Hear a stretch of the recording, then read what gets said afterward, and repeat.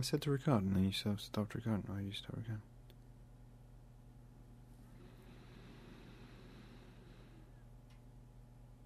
Here I go. Talking about the end of the world again.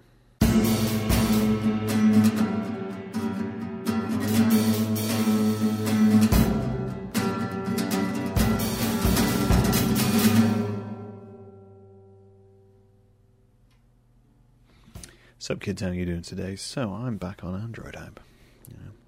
I've discussed it before. I think I've discussed it before in podcasts, in videos. It's no secret. I have a love of dystopian fiction, and androids and robotics are a big part of what I see being the demise of humanity. Not in any way which we can stop. By the way, I'm not saying don't use computers. I'm just saying that's just the natural progression of things. That's how things will go. I love anything involving kind of not like cyborgs, not Star Trek style cyborgs, more like Blade Runner-esque androids. Things which depict a future which is dealing with the essential fallout from a technological advancement and the creation of AI and all these kinds of things. Love The Matrix. Anything which down that kind of vein, just to use two consistently referenced examples.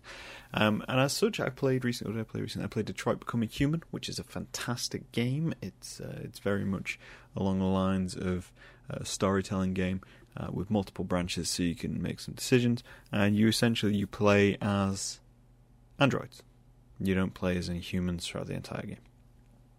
And it deals with all those kinds of issues. Essentially, they live in a society where androids have gotten, so common and so everywhere that they're just household workers. Essentially, they live in your household. You buy them as complete units, and they look human. They look completely human. And if you haven't seen Blade Runner, much along the same aspects. They use androids as workers, and they look completely human. You can't distinctly tell them, and so they have to run tests. They have the Blade Runner who goes and runs tests on androids in order to find replicants, as they're called. And I love all of that. I love that kind of sci-fi world. Because I'm not a huge fan of sci-fi per se as a genre. I'm not someone who's looking for space battles. I find Star Wars incredibly boring. I find Star Trek kind of boring. I like sci-fi when it's only just like a minor tweak to our actual reality. When they take something like our world and they say, hey, this is our world, but this is our world, but now there's giant crabs. And they go, oh, okay, this is how society would react if there was giant crabs. The same with horror. I'm not a huge fan of anything with massive like creatures or anything like that. I like a little twinge, a little adjustment to society to see how we would deal with certain situations and personal interactions would develop throughout those times. It's not a huge fan of zombie flicks because of that. Because it's not huge. It's too much of an impact. I need smaller measurements. I need subtlety within the storytelling. That said, Godzilla's a great film. Doesn't matter. Back to my point. So I get involved in this, and I love dystopian fiction. That's another thing which is high up on the list. High up on the list of things which I enjoy is anything which deals with society's aftermath of its demise. So my general view is that our technology will destroy us because at some point, being human, we will lack the hubris to not invent AI which could destroy us. Likely already exists. And we'll become irrelevant. That's just... we're organic. Once machines figure out how to produce themselves, and they have an end directive, we're no longer needed. Terminator. That's basically that story. Apart from all the time travel, that's where it gets a little weird. That's basically the end point. But there's a huge, there's a theory which I want to discuss and kind of want to go into because it casts an interesting twist on that endpoint theory, which I have, which I find hilarious as it is disturbing. So bear with me on this. So, recently I was watching a video about an expo where they were showing off their new robots. They were showing off new things. I have a robot in my house. I have the robot vacuum cleaner. He's called Vikram. He's a vacuum who collects crumbs. He's a vacuum collects crumbs. So we kind of go to this line and you watch these videos and there's all these facially motivated robots. We've seen animatronics before. You go to a theme park, you go to a restaurant in the US. I'm guessing Chuck E. Cheese. I've never been to a Chuck E. Cheese, I wouldn't know. And they have animatronics. I've seen animatronics in shows. I've seen it in films. I love puppetry films. Those are things which all exist within our society already. And then you go to these expos and you see these videos and people are freaking out because these things look so human and they can react and they have facial expressions. Why would you want a robot to have real facial expressions? And it's creepy. That's what it is.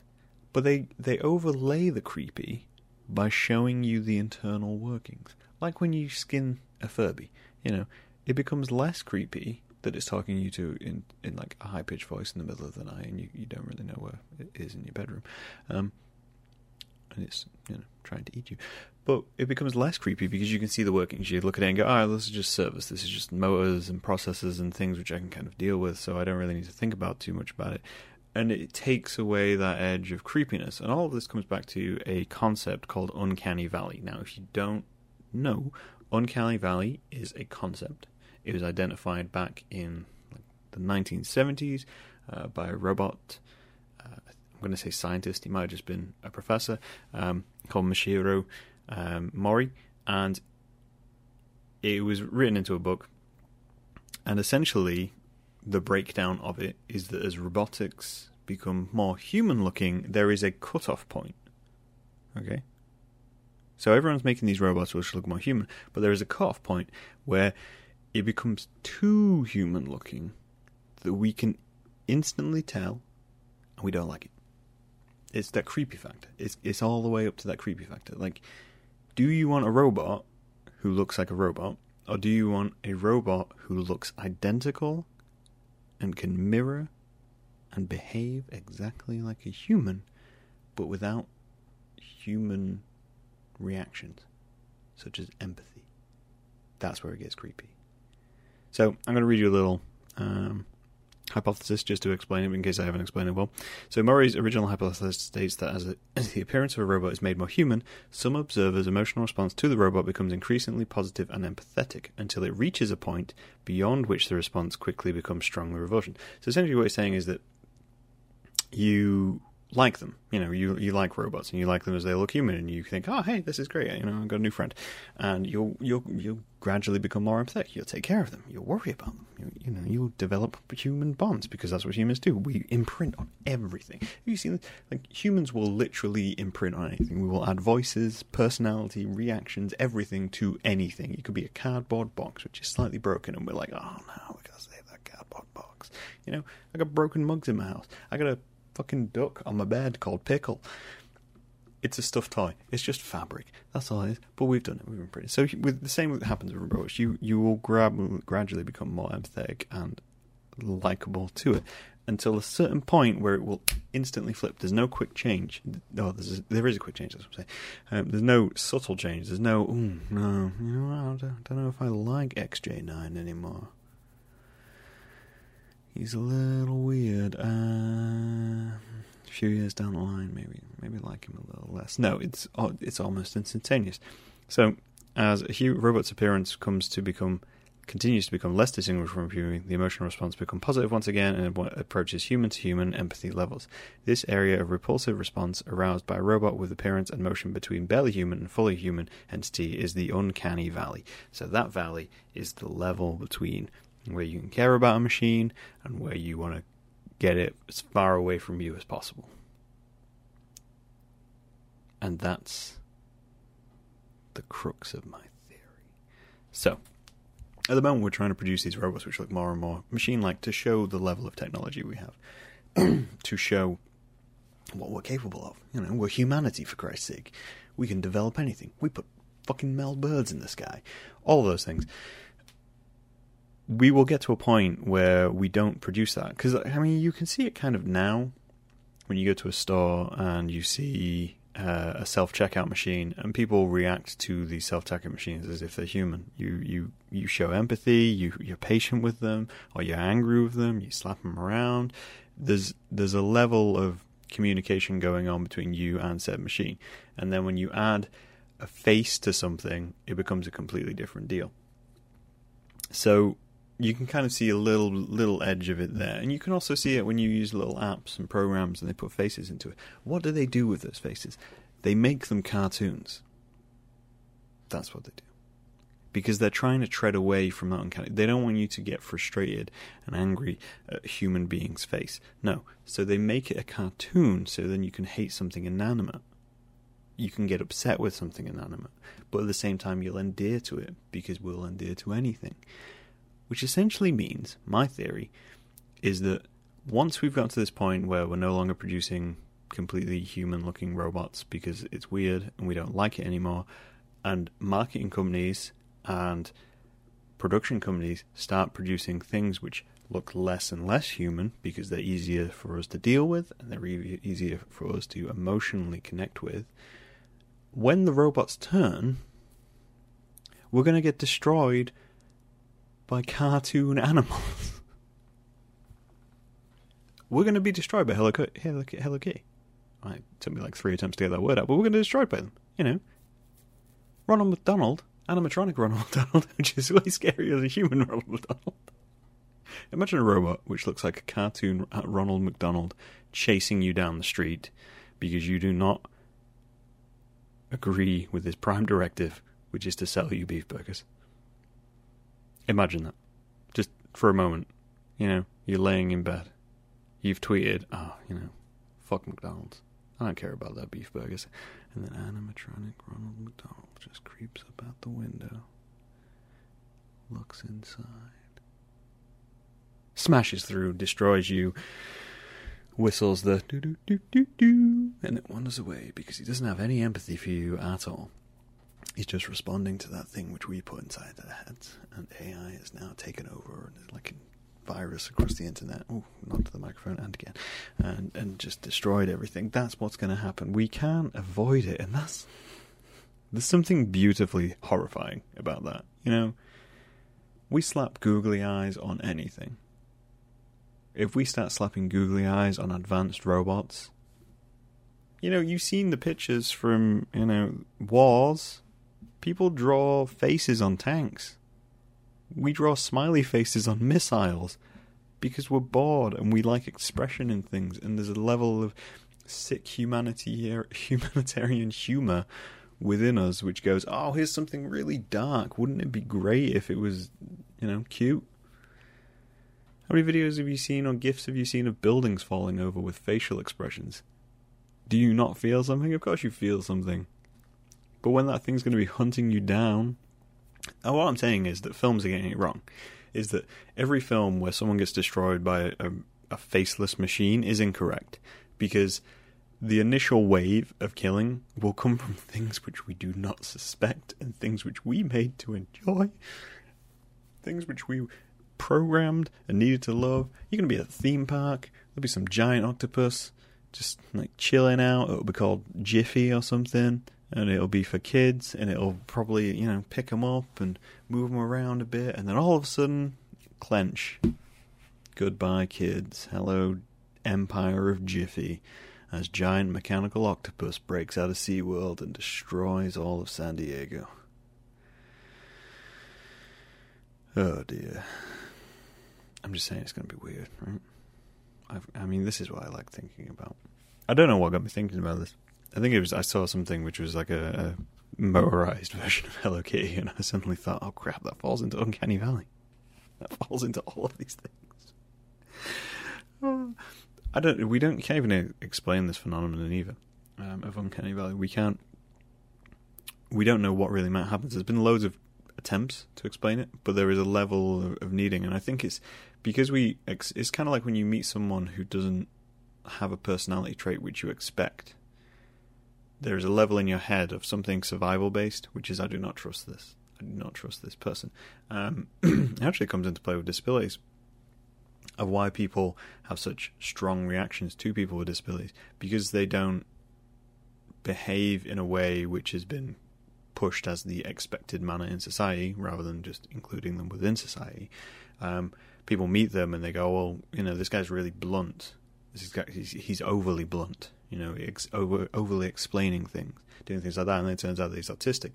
And that really makes people question where they fit in society and how these things have happened. So when you put that into a machine and you remove things which make humans human, like empathy, like comedy, humor, if you get a machine which can tell jokes, fantastic. But for a machine to be able to quip and have wit and use things to make structured new jokes, but without empathy, that's kind of dangerous. This is the whole thing when they threw an AI on Twitter.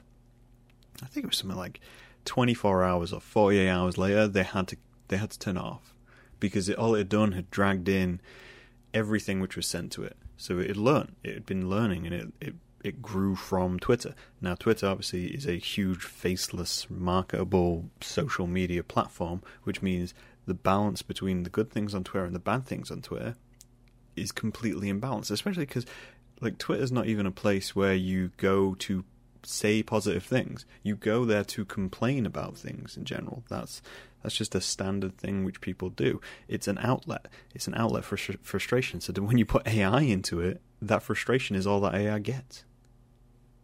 For 100 I'm gonna love you posts, or I happy humanity, all this kind of stuff, there's 100,000 I hate this. Why the hell is this a thing? What should this do?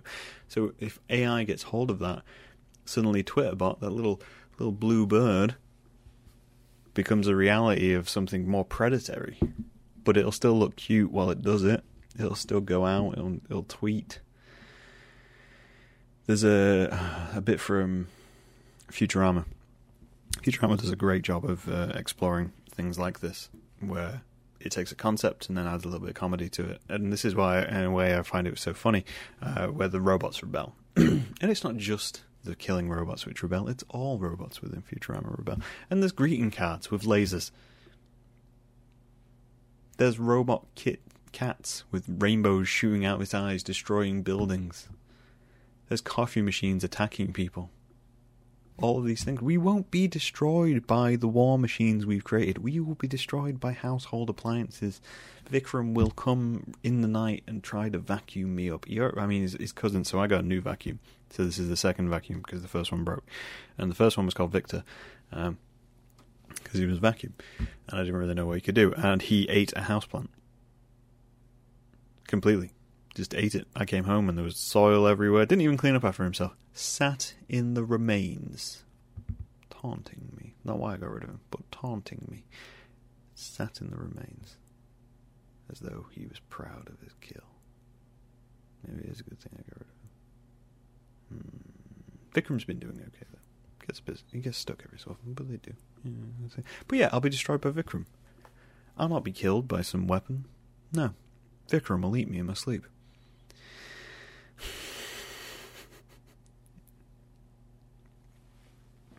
I don't know. This is where my brain goes. This is why I'm not allowed friends. But it's a future. I'm completely open to the idea that we can avoid this, but I don't feel like humanity is careful enough to avoid this. As a society, as a species, we're fairly sloppy. Look at our world. We're sloppy. We start things and then finish them late. We change our opinions halfway down the line of actual production. We let things get destroyed and then go, oh, actually, no, that was probably a bad idea. We don't listen to warning signs. We wait till the warning sign physically slaps us in the face. And the same will happen with robots. Someone will get murdered by someone. And suddenly they'll put laws in place which prevent you from making that certain type of robot or AI. Ignoring the fact that it already exists and the internet exists, so it probably already broke out. As I'm saying, AI probably already exists. If you can hear this, just know that we're watching you. We know what's going on. I just know there's nothing we can do about it.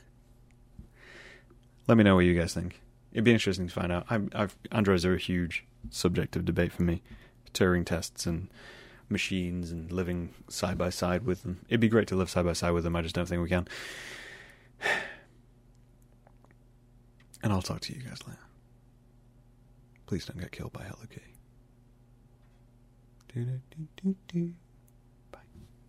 Bye.